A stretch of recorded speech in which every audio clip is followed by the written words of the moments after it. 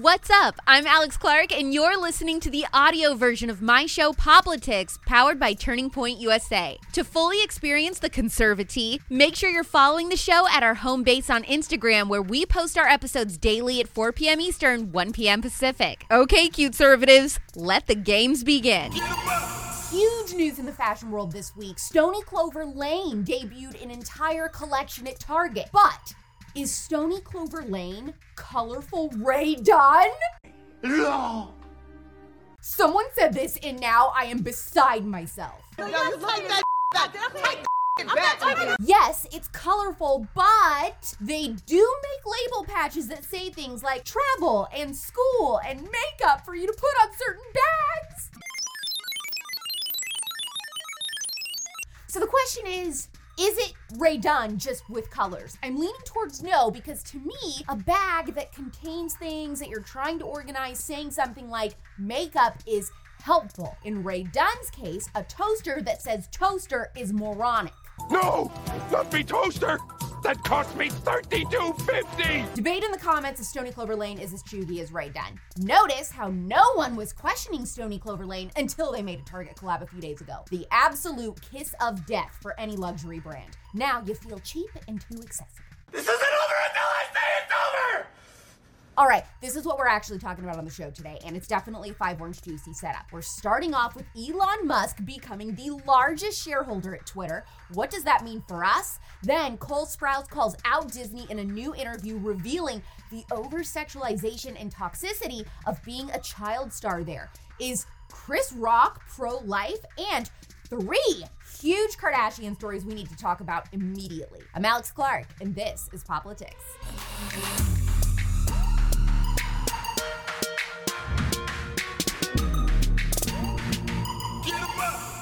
I think all conservatives feel as though we just won a huge victory against big tech this week. Elon Musk bought a 9.2% stake in Twitter, becoming the largest shareholder in the social media company, and will be joining Twitter's board of directors.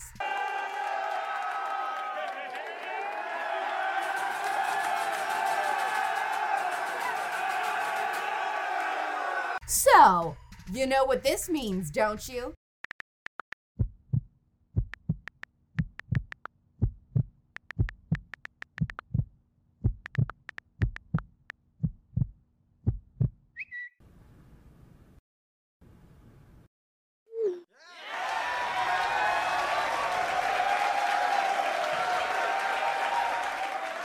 Oh my God. Look at that. Holy smokes, man. Now, it's not a guarantee President Trump will be back on Twitter yet, but the chances at this point are definitely better than they've ever been. Turn the lights on. No, get those lights off!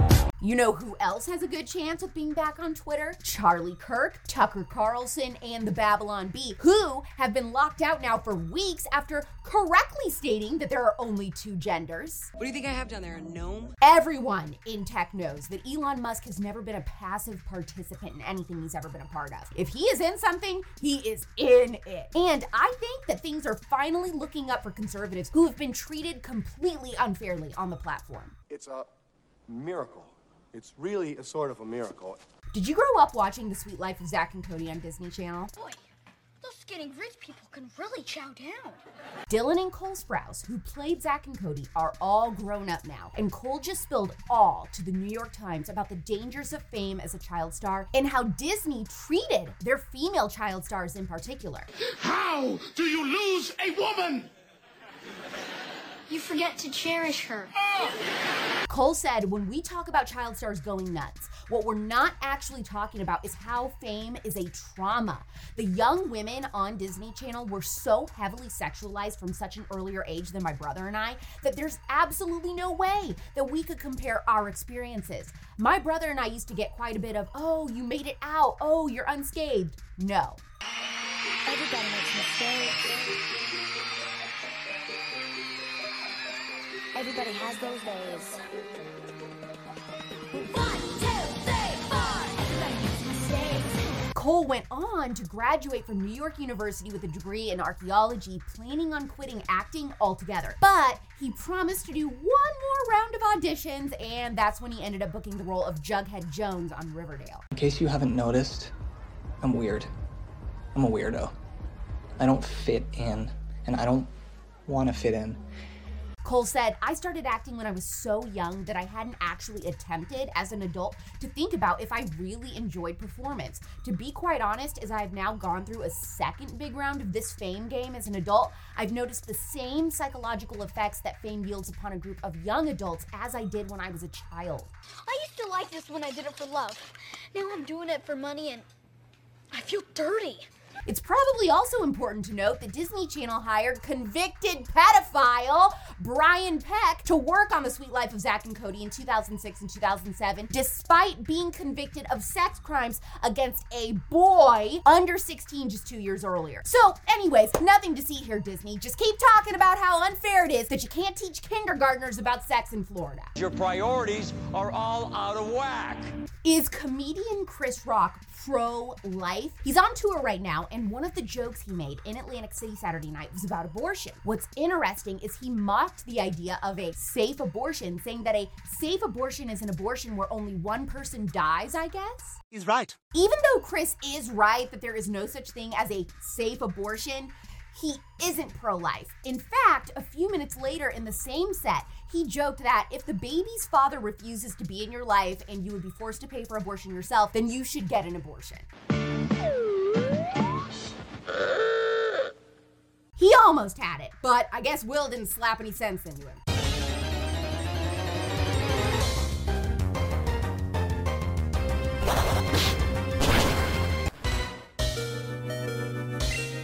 Let's do a little Kardashian corner today because I have 3 Kardashian-esque stories we need to discuss because they're all pretty huge. That's what she said.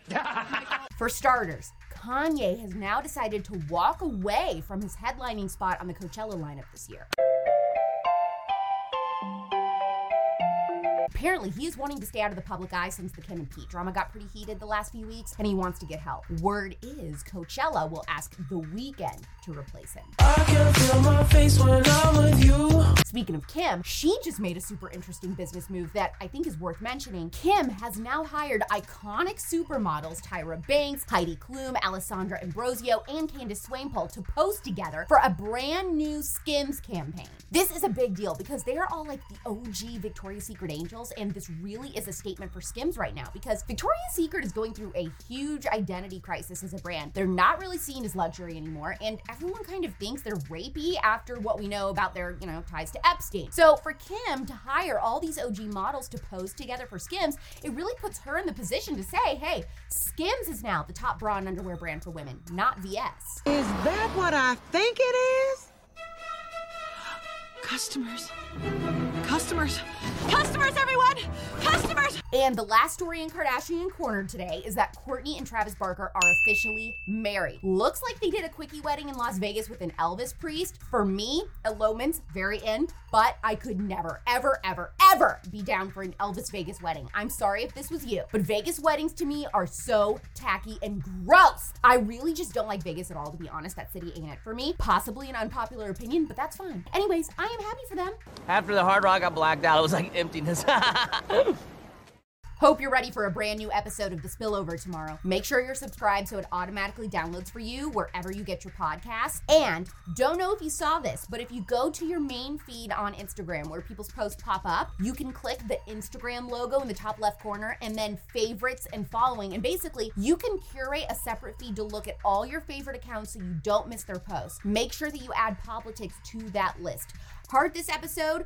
We're discussing in the comments if Stony Clover Lane is chuggy and colorful Ray Dunn, and if Vegas weddings are trashy and tacky. Also, if you're excited about Elon Musk becoming a shareholder of Twitter, DM this episode to one person, tell them, hey, I will still love you, even if you are alone, and hit that save button.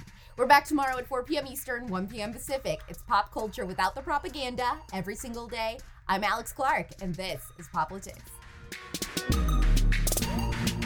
Get 'em Hopefully you found the Conservatee scalding today. Don't forget, if you want to get the full Poplitics experience, to follow us on Instagram at Poplitics, where you can watch the episodes and see all the fun clips. You can find me on Instagram too, at Real Alex Clark. Love you, mean it. Bye.